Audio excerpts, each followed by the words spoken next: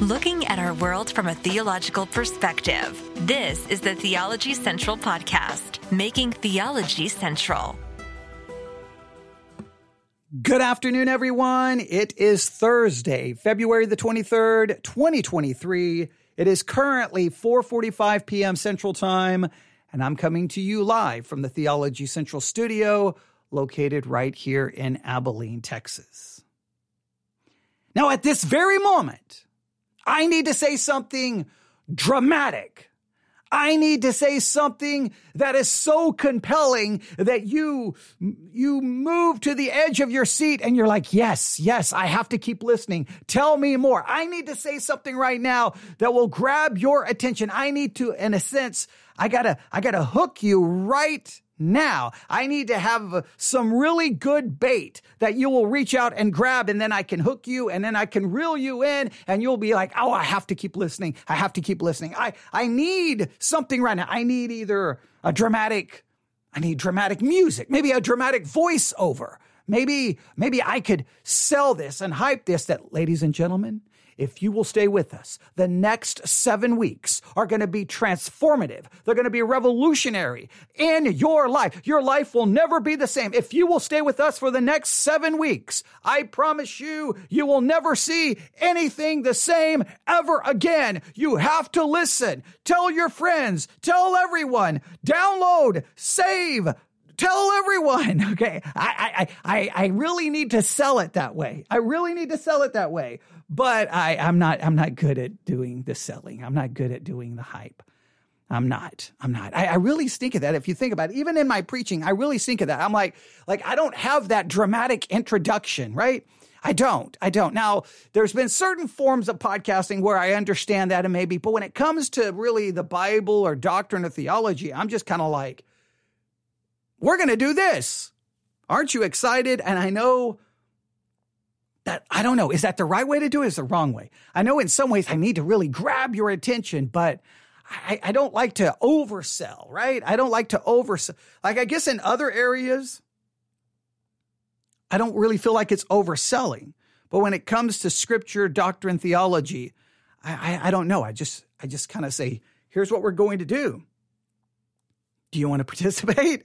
Hey, here's what I'm going to do. Do you want to join in? Maybe? I don't really I know that even in churches who do the typical 6-week series, 7-week series, or even if it's a 2 or 3 month series, you've got to hype it up, man. You've got to have that promotional video. You got to have the dramatic music. You got to have the PowerPoint slides. You got to do it. You got to have the marketing. You got to have the little brochures that those little flyers that you send out, that look all nice. You got to hype it up, and you got to tell everyone, look, if you'll stay with us for the next 7 weeks, your life will be transformed. Your marriage will be transformed. Your children will be transformed. The weather will be perfect. The sun will be shining. There'll be a rainbow. Well, you probably need clouds for the rain. Okay, but you get the idea. Unicorns, birds. It's gonna be wonderful.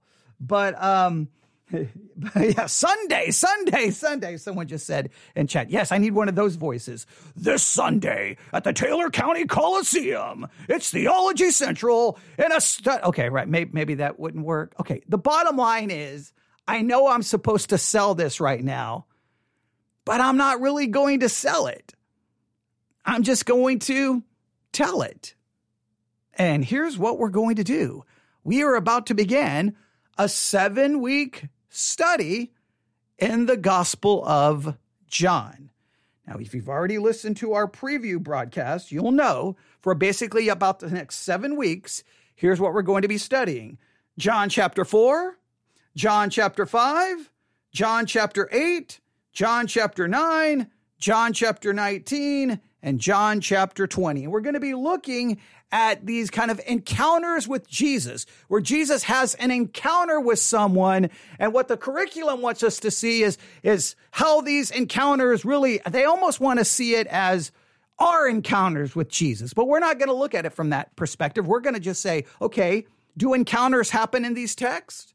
What happened in these encounters, and what can we learn from it? But we're going to make sure we keep the encounter about the people who encountered Jesus and not so much shove them out of the story and just, rudely insert ourselves. That's not really the way that is supposed to work, right? No. We're going to let the stories be what they are, and we're going to see what we can learn from it.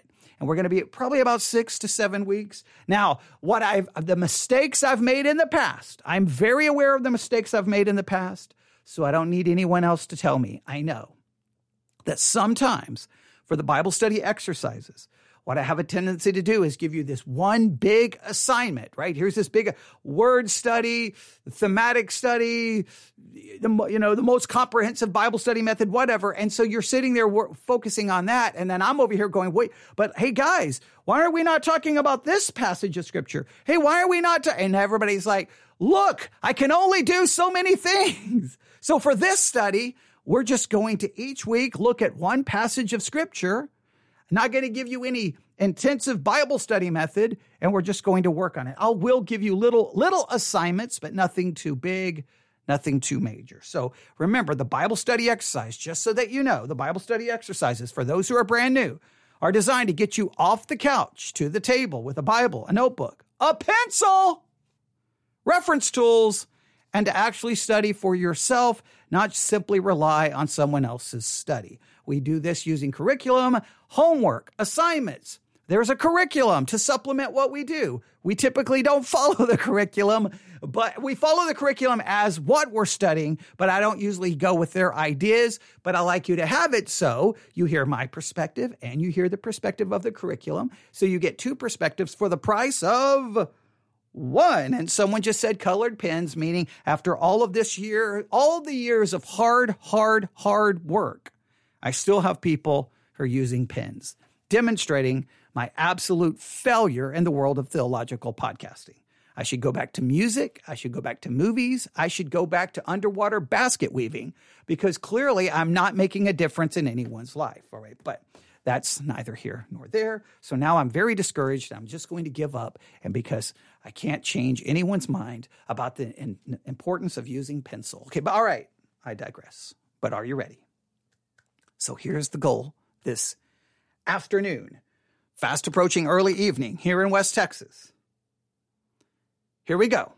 We're going to introduce, in a sense, John chapter 4, but we're not going to introduce this in the typical way, right? A typical introduction to the chapter would be, well, here's kind of the context, right? That would be a normal thing to do. Here's an outline. Not going to do that. No, not going to do that. What we're going to do is we're going to just kind of read the section that the curriculum gives us. I think they kind of break it up a little bit. We're going to read the entire section, and then I'm just going to go through and say, okay, here's what I want you to focus on. Here's what I want you to focus on. I want you to work on this. I want you to work on this, and I want you to work on this. I want to start teaching it and start digging in for you, but the Bible study exercise is really designed to get you to do some of the work. All right. So hopefully, True. Someone just said that the person who wants to use colored pens, it does prove total depravity. It absolutely does. There may not be anything better than proving total depravity than seeing someone doing Bible study using a pen. If that doesn't prove, okay, I'm joking, right? But that's what we're going to do. We're just going to go through this. I hope that this will at least get everyone motivated to get started. Again, I'm not going to oversell this. We're going to be studying these sections in John, the Gospel of John, John 4, John 5, John 8, John 9, John 19, and John chapter 20. If that sounds interesting to you and you want to actually study, then this is the podcast for you. If you want to actually hear someone else do the teaching for you, then you're going to want to skip a lot of episodes. There will be some of that, but the goal is to get you actually studying, guiding you. Bible study exercise. I call it Bible study exercise because the goal is, you don't typically just watch people exercise, right? I mean, I guess maybe you could. It wouldn't really be that entertaining. Exercise is designed for you to participate, right? Not just to listen. So we want you to participate. So are you ready? John chapter 4. We're going to start in verse 3. We'll just start in verse 1, even though verse 1 and 2 kind of, we really need to look at verses 1 and 2 in relation to our study on baptism in the early church. But for now, we'll just at least read it for context. John chapter 4, verse 1. When therefore the Lord knew how the Pharisees had heard that Jesus made and baptized more disciples than John, though Jesus himself baptized not, but his disciples, he left Judea and departed again into Galilee. So when, therefore, the Lord knew how the Pharisees had heard that Jesus made and baptized more disciples than John, even though he didn't baptize, but his disciples, he left Judea and departed again into Galilee. Now, we could start right there with something I want you to work on, but I'm not going to ask you to do that right now. We're just going to set that aside. All right, here we go. We'll say verse 3 is the beginning of our text for the next week as we work on this, right? It's going to be a little longer than a week because we're starting early. So here we go. If you got something to write with, here we go. I'm going to point out what I want you to work on. Here we go. John chapter 4. So verse 3, he left Judea and departed again into Galilee. All right, pretty simple, pretty straightforward. I could give you some assignments there, but I'm not. Here we go. Verse 4, and he must needs go through Samaria. And he must needs go through Samaria. If we read this in a different translation, I'm going to grab one right here. It reads like this. In another translation, it reads like this, if I can find it. All right, here we go. Another translation says this. He left Judea, went again to Galilee. He had to travel through Samaria. He must needs, he had to. He must needs, he had to.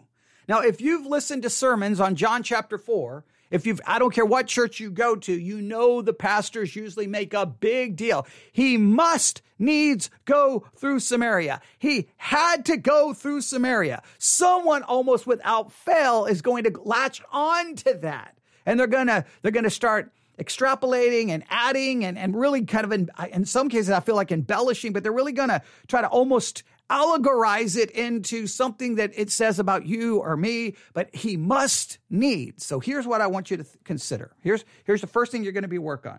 You can just write down must needs, John chapter 4, verse 4. He must needs, or how does the text actually say it? And he must needs, I just put down must needs, John 4, 4. Now here's what I want you to think about. I want you to think about this, all right? Got to put your thinking caps on here. I know it preaches good, and I'm sorry I'm getting ready to destroy lots of sermons. But here's my question. When the text says he must needs go through Samaria, was there something special, something about this saying that he must needs go there versus all the other places he went, right? Like in one way, I guess what I'm trying to say is, wherever Jesus went, wasn't he going where he needed to go based off following the will of the Father? Or was he just, arbitrarily roaming around aimlessly and then all of us like, okay, I must needs go through Samaria, right? Like I've been kind of just wandering around from place to place, but now we have a specific place to go. In other words, was this not just as much a part of the divine will of the Father? Was this not just as much a part of the divine predetermined plan as all the other places he went? Or was there something really unique here? Most people preach it like, no, he had to go here. But wasn't every place he went divinely appointed, or was just this place divine? It almost as if it's almost preached as if this one was divinely appointed. Now you could argue, why does the text so stress that he had to go through Samaria? Why did the text go? Now everyone says he had to go through Samaria. He had to, because it was appointed for him to meet the woman he's going to meet in this encounter. Now, did he have to go through Samaria because he had to meet with this woman, or did he have to go through Samaria because, the whole reason he left Judea and departed again into Galilee? Was there a reason he was going this direction? Because remember how the text says, in fact, I'm going to read it from, a different translation. I'm just throwing, again, my job is to get you thinking. My job is to get you thinking. That's all my job is to do here. for the Bible study exercise, not necessarily to give you answers. Look at how it reads in a different translation. John 4:1. When Jesus learned that the Pharisees had heard he was making and baptizing more disciples than John, though Jesus himself was not baptizing, but his disciples were, he left Judea and went again into Galilee. Now, it sounds like there was a reason he left Judea to go into Galilee, because the Pharisees have heard this. In other words, was he worried, oh no, they're going to be upset, this could create problems, time to go to Galilee? And was it possible that he decided to go from Judea into Galilee into Samaria because maybe the Pharisees would not be in Samaria? They wouldn't even go there. And he would, whatever drama was building, whatever issue was, he could escape that. I know that's not as romanticized and as powerful as saying he needs to go through Samaria because it was appointed for him to meet the woman at the well.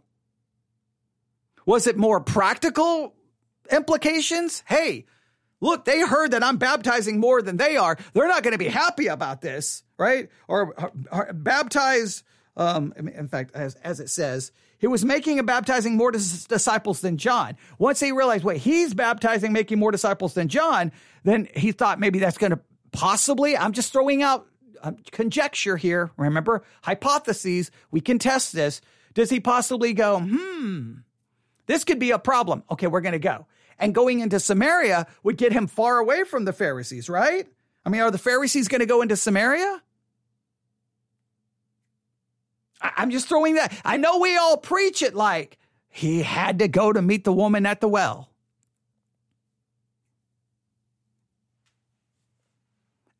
Is he going because of practical issues, everyday real life issues, and he just happens to be there? And when we say happen, now obviously everywhere he goes is divinely appointed. So like, how do we process this so that we don't so romanticize the text that we literally miss the meaning of the text? Oh, I know, I just made everyone mad. But that's what I want you to work on. That's what I want you to work on. That's the first thing. He must needs. I want that conversation to be, and if you got scriptures that you say, no, the text is clear right here. It proves that was why he went through Samaria, was to meet the woman. If you got that, that's fine. But I want you to at least consider it. My job is just to throw out ideas to get you thinking so that you'll be studying the text and not just listening to everyone tell you because pastors always preach that. He must needs to go through Samaria. And then it becomes a 4-point sermon on evangelism and how you must needs be willing to go here, and that's how it's preached. I like to sometimes challenge that, right? He must needs go through Samaria. So the first thing he must needs, the second thing I want you to look at is Samaria. I want you to just look up 2 or 3 Bible dictionaries. What does it have to say about Samaria? What's the big deal about Samaria? I mean, the text seems to be making it like he had to go through Samaria, like almost like it's a big deal, like he had to. Now, everyone can debate why he had to, because everyone typically preaches it he had to because he had a divine appointment with the woman at the well. But is it possible that he had to because he thought the Pharisees were getting upset?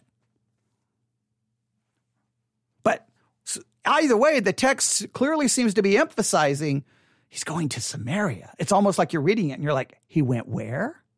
He's going where? No, he's not. No. Don't tell me he's going to Samaria. Don't tell me that's where he's going. No way. Like, is the reader supposed to go, wait, guys, he went where? Wait, Jesus went to Samaria? Is that kind of the reaction that it's supposed to get from the readers? Like the original readers, not us, like us, we're like, he went to Samaria. Who cares? It's like he went to the corner store. Who cares? But if we put it in our context, sometimes when I was in the military, we would get these emails saying, listen, all United States military personnel, you're not allowed to travel to this region or this region or this region. You cannot go there, not for vacation. You can't go there for any reason because of some possible terrorist threat or whatever. You can't go. And all of a sudden you find out somebody went, wait, they went where? They're not supposed to be going. Why are they going there, right? Why? What are they doing? Why are they going there? Right? Does that make sense?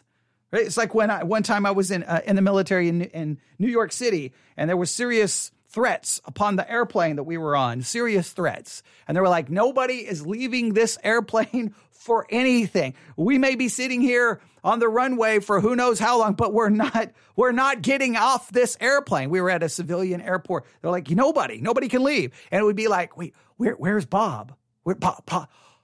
Bob went where? Like, he's in the air. What did he get off the airplane? I think that's kind of what we're supposed to do here, right? He went to Samaria. So what I want you to do is read try to find a number of Bible dictionaries and just summarize, what's the big deal about Samaria? What's the deal with Samaria? He must needs. And then the next thing I want you to do is like Samaria. What was the big deal? Now, I know you've heard sermons that tell you the Jews and this. I know you've heard lots, but just forget all the sermons. Look for yourself. And I want you to look in multiple sources to see if there's agreement. Because if you find like 3 Bible dictionaries are like, there's not a problem, but you find one that's like, whoa, there was an issue, then we'll have to try to figure that out. All right. So he must needs, that's the first thing I want you to look at. Go through Samaria. What was the big deal about Samaria? Then cometh he to a city of Samaria, which is called Sychar, near to the parcel of ground that Jacob gave to his son Joseph. Now, Sychar, Sychar, Sychar. I want you to look up Sychar and what do we know about that city? It's in Samaria. We know that. Is there anything significant about Sychar? Anything? What do we know about it? Am I even saying it correctly? I mean, you can look that up too. Okay, just have a little fun with it, right? Sychar. Yeah, I want you to look that up. Okay, so number one, he must needs. I really hope that leads to a good discussion. I've given you a good discussion. I mean, come on, it's Thursday night. You have nothing else to do. Sit around and get the family together and say, he must needs. Why did he have to go through Samaria? And then let everyone get a whiteboard, and half the family can pick one reason. The other half of the family can pick the other reason. And then you have a fight until someone decides that you're right. Okay, I'm joking. All right, here we go. Number 2. So there he must needs. Number 2, Samaria. Look up Samaria, see what everyone can find out about Samaria. Number 3, Sychar, all right, near to the parcel of ground that Jacob gave to his son Joseph. Now, Jacob's well was there. Okay, the next thing I want you to work on, Jacob's well. Jacob's well.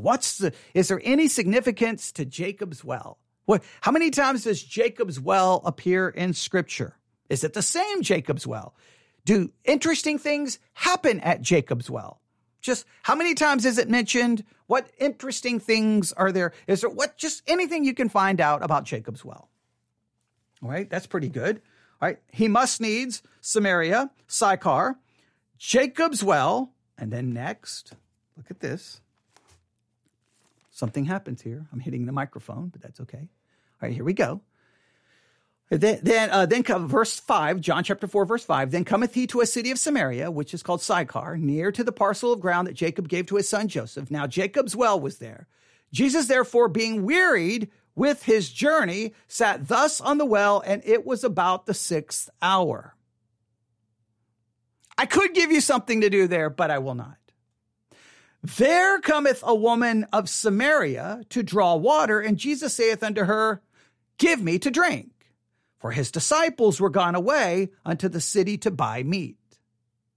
Then saith the woman of Samaria unto him, How is it that thou, being a Jew, askest drink of me, which am a woman of Samaria? For the Jews have no dealings with the Samaritans.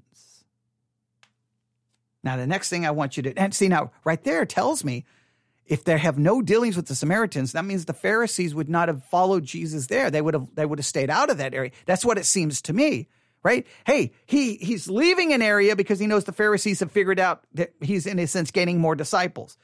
And then he ends up in Samaria. I think he must needs to go there maybe to get away from the Pharisees. I'm at least throwing that out as hypotheses. And she seems to confirm the fact, whoa. Why are you here? Why are you talking to me? Jews and Samaritans, we don't get along. So here's what I need you to do.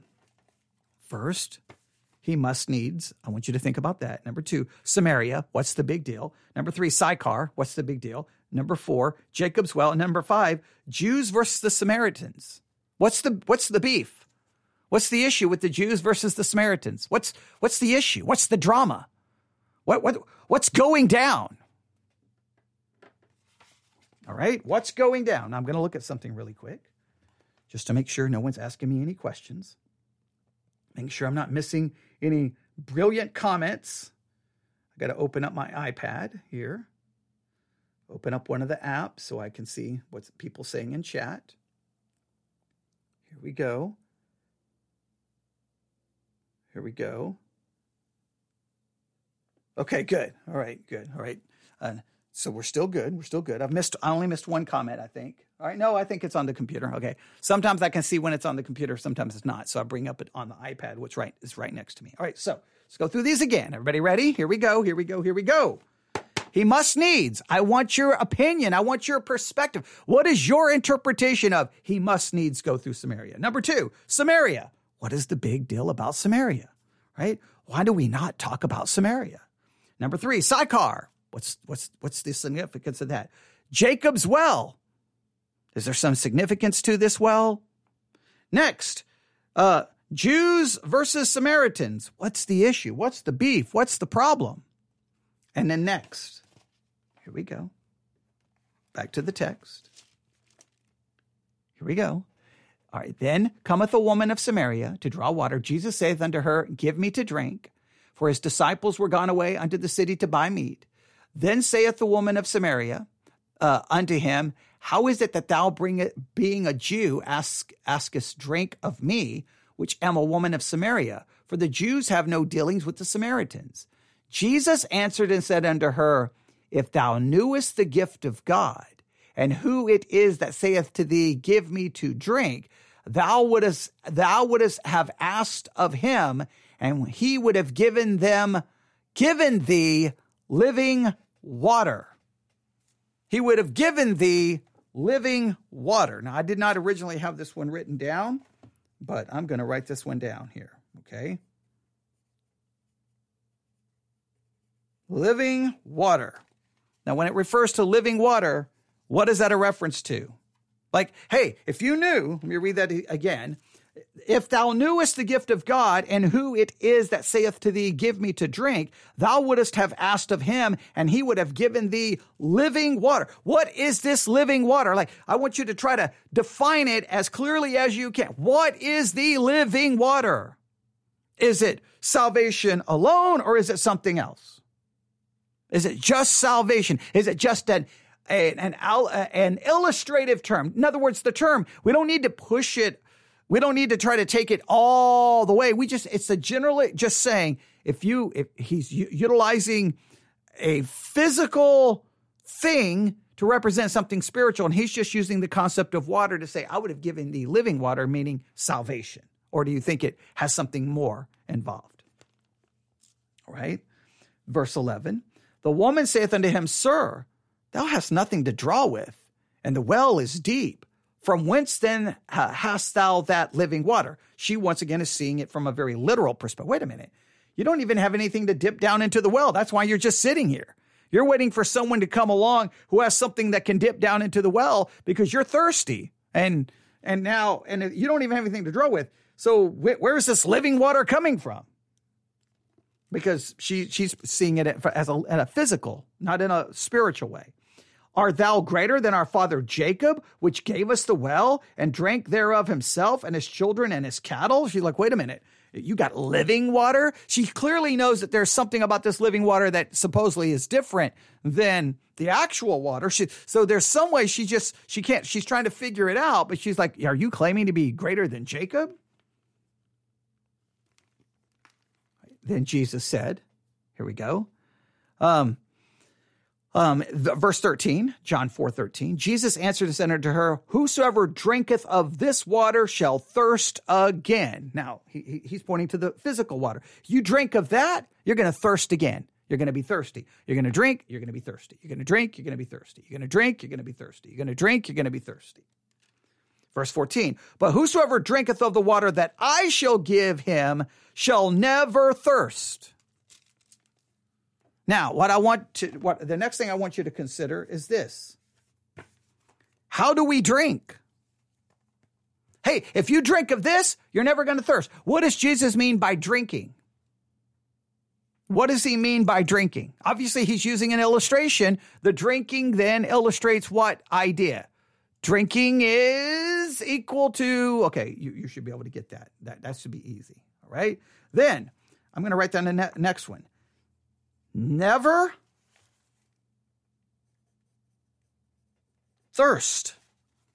Never thirst. Now that one, this is where, for me, and all of my years of reading and teaching, I've preached through the Gospel of John, school, this one has always been the one that has intrigued me the most at early parts of my Christian life. Because he says, whoever drinketh of the water that I shall give him shall never thirst. And typically how this is preached is, look, you can run all over the world and you can find all the wells and you can find something to dip down in the well and you can drink of it. And it may be cool and it may be refreshing and it may bring you great pleasure and it may be the greatest thing you've ever drank in your life, but you will thirst again. So stop running around looking for all the wells. You just need to take a drink of the living water and you will never thirst again. That's how it's preached. So I'm like, okay, I will never thirst again. Once I get Jesus, that's it. I will never want anything else. I will be happy, content, satisfied. I won't need anything. I'll be more than happy to just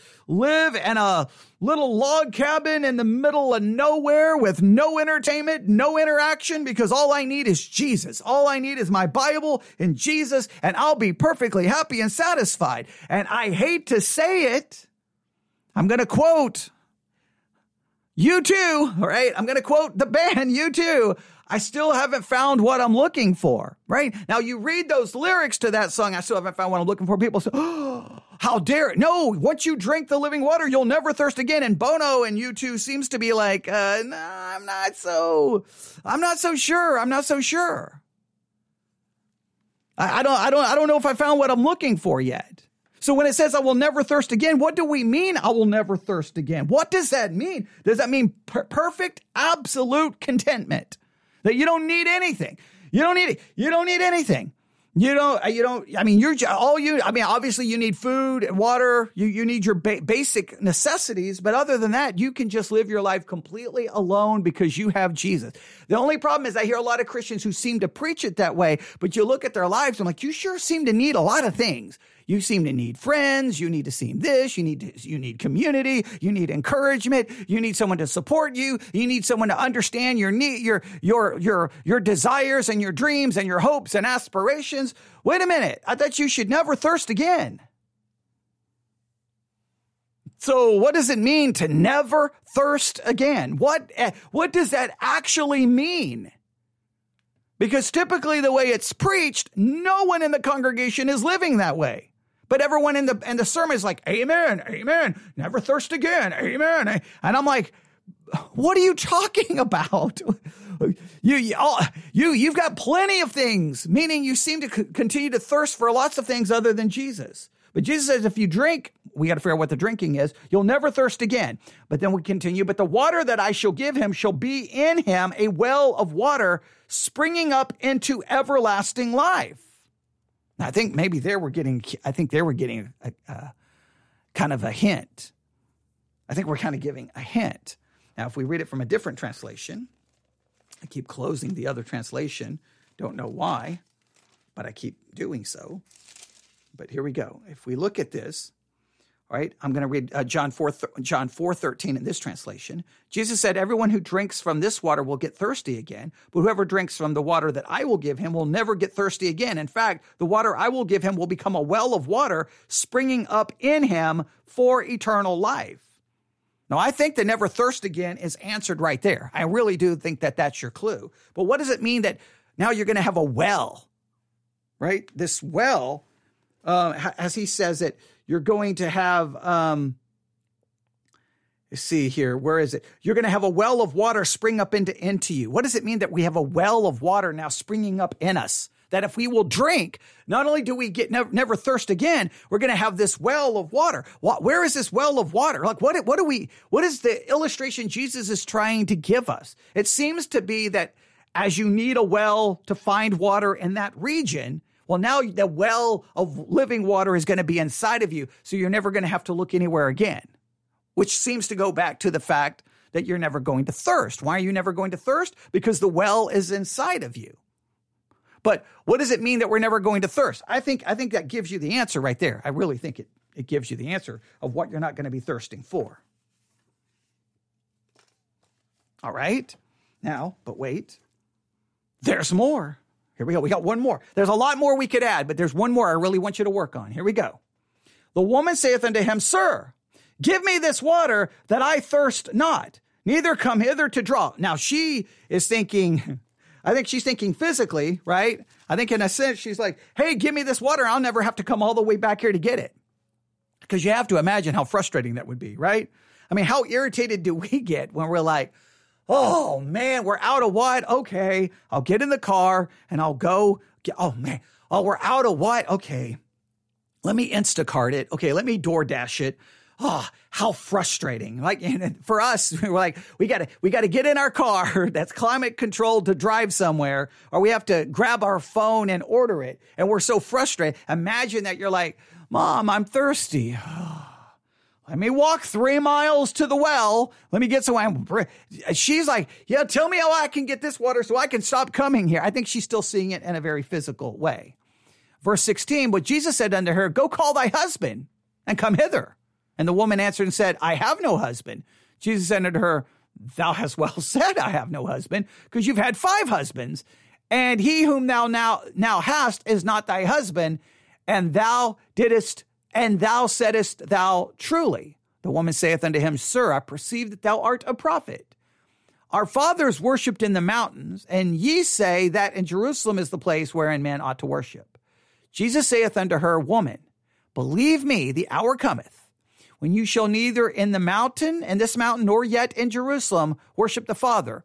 Ye worship, you know not what. We know what we worship, for salvation is of the Jews. But the hour cometh, and now is, when the true worshipers shall worship the Father in spirit and in truth. God is spirit, and they that worship him must worship him in spirit and in truth. Oh, this verse is quoted so frequently. What does it mean to worship in spirit and in truth? Spirit and in truth. What does that phrase mean? Some people think spirit there refers to the Holy Spirit, meaning we have to worship him in the Holy Spirit and truth. Others are like, no, that's not referencing the Holy Spirit. It means we must worship him in our spirit and in truth. In other words, worship has to be according to truth. It can't just be according to emotion, feelings, or whatever you want, but it has to be a worship that comes from inside of us. In other words, it can't just be with our mouth. It can't just be with our lips. It can't just be with our hands. It can't just be with our body. It can't just be with our emotions. It has to be, our spirit has to be involved. So when we worship in spirit and truth, is that Holy Spirit or is that my spirit? And what does that mean? And that is your assignment. So let's go through them. Must needs go through Samaria. Why did he need to go through Samaria? I know what the standard answer is. I gave you now possible something else to consider. Samaria. What's the story about Samaria? Why do we not talk about Samaria? Right? Sychar. What's the deal with Sychar? Jacob's well. What's the big deal about Jacob's well? Jews versus Samaritans. What was the big deal about Jews versus Samaritans? Living water. What is the living water? What is the living water? Now, I know Jesus is using an illustration here, but when we don't need to push it too far. Just what is the living water? How do we drink of the living? What does it mean to drink of the living water? What does it mean that we will never thirst again? What exactly does that mean? What is this well of water that kind of will spring up in us What does it mean that we have this well of water in us? And in spirit and truth. What does it mean that we are called to worship God in spirit and in truth? That gets you started for a week of study in John 4. Here's what I would ask you to do. I really would. Please, if you have the YouVersion Bible app, just go to John 4. There's a little speaker on the top right-hand corner. In fact, it's very simple. I'll just show you. Really quick. I'm going to go to the YouVersion Bible app right here. YouVersion Bible app. I'm in John chapter 4. Okay, hang on. I gotta turn myself off from speaking, or you're gonna listen to me. All right, here we go. YouVersion Bible app. I'm still hearing myself. Right, there we go. Now I close that out. Now the YouVersion Bible app. Now I open up to John chapter 4. There's a little speaker on the right-hand side, and look what happens when I hit play. John 4. When therefore the Lord knew how the Pharisees had heard that Jesus made and baptized more disciples than John, though Jesus himself baptized not, but his disciples, he left Judea and departed again into Galilee. And he must needs go through Samaria. Then cometh he to a city of Samaria, which is called Sychar, near to the parcel of ground. Sychar. I say Sychar. Sychar. See, I told you. Was I saying it right? Is it Sychar? Sychar? How should we say it? I come from West Texas, and whatever we say is right, okay? So I don't care, okay? But remember I told you, was I saying it right? See, I threw that out there for you, all right? But there you go. And what I want you to do, though, is just listen to it over. If you have the Blue Letter Bible app, you can set it to read the chapter to you 7 times. There you go. Just listen. Just for the next week, live in John chapter 4. Live in this encounter. Live in this encounter with Jesus and this woman from Samaria, the woman from Sychar, however you want to say it. Just sit there and just live in it. In a sense, pun intended, drink it in until that this encounter becomes a part of you. You know it. Forwards, backwards, you know it inside and out. And then we can see what we can derive from it. But I gave you the things to look for. Must needs. Well, what do we do with that? Samaria. Sychar. Jacob's well. Jews versus Samaritans. Living water. How do we drink? Never thirst. The well of water inside of us, and spirit and truth. Now, what I hope is that you will discuss these things more than just look things up and write them down on paper. Like, that's great that you look them up and you have a summary. I mean, I do want you to do that, but I want you to have good conversations about it and discuss it. Because so many times when I listen to sermons, so many times that this is the kind of stuff they're so bent on the sermon that they got. So like, they look at John 4. Oh, this is about evangelism. This is 3 points on how to do evangelism. This is 4 points about how to do evangelism. And then all these other very, I think, interesting things in the text just gets overlooked. So it's more about preaching an agenda, preaching an almost an ideological point more than it is than preaching the text. The text, you would be asking these questions, right?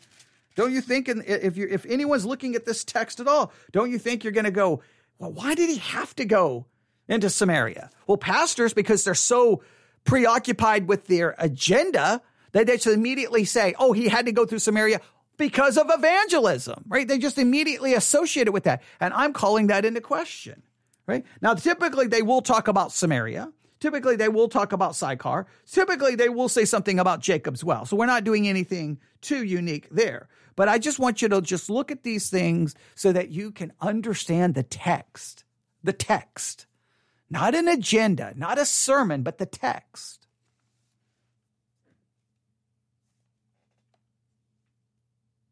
All right. Now I feel like I need to teach. See, I always hate these episodes because when I'm done, I'm like, well, I didn't really do anything, but that's the goal. The goal is not for me to do everything. The goal is to get you now off the couch and go, okay, well, I'm getting to the table. All right, let's do this tonight, right? I want people going, let's work on this tonight. There we go. And of course, in the Discord channel, work on it there. Talk about it there. John chapter 4. That's where we're going to be for the next week plus. You'll be hearing some of this. You may hear show up in the Today's Focus podcast episodes. You may hear some of this show up in a sermon at Victory Baptist Church. You may hear this show up in a podcast episode. But for the next week plus, that's what we're going to be working on, John chapter 4. Typically, I would be introducing this on Sunday. It's Thursday. So you're getting a major head start. Now, what's going to happen is some people are going to go through this relatively quick, and by Tuesday or Wednesday, you're going to be like, I'm already done with that. I'll wait for the next chapter. Keep at least listening to it be read to you. At least keep reading it and talking about it, because that's when the text really becomes a part of you. All right. I see. This is where I wish I was in front of people, because someone would be like, well, what about this? Or what about, somebody would raise their hand and ask a question. But see, I got nothing here. I'm just in an empty room looking at nothing. All right, let me look here. I'm going to go make sure I didn't miss anything in the chat. I had to close out the chat because, because it was going to play my voice preaching. All right, there we go. Ladies and gentlemen, John chapter 4 is now yours. Please engage it, study it, live in it, think about it. And hopefully I've challenged maybe some of your preconceived presuppositions. We need to throw those out and look at the text anew and fresh and try to find out exactly what's being said by the words that are being used, and not bring an agenda to the text. Let the text give us. That's always the danger. Preaching so much is imposing an idea on the text. Oh, I got to have a sermon, so I'm going to impose evangelism on the text. Where let's just study the text, and whatever arises from the text, that will be the agenda. I'm not going to impose something on it. I'm going to allow the text to bring me to it. All right, newsif@yahoo.com. newsif@yahoo.com. newsif@yahoo.com. If you've never contacted us before and you're gonna participate in this study in John for the next 6 or 7 weeks, we love to hear, like, where are you listening from? How are you listening? How did you discover us? And because we like to know people are participating in the Bible study exercises. Those numbers I get on analytics, in my analytics, they're just numbers on a screen. They don't tell me anything. So I like knowing, so-and-so they're digging in. So, but if we can be of any assistance, let us know. All right, John chapter 4, that's your homework. Get started for the next week plus. Let's live in John chapter 4, and let's live in this encounter with Jesus and the woman at the well. Thanks for listening. Everyone have a great day. Again, email me, newsif@yahoo.com. God bless.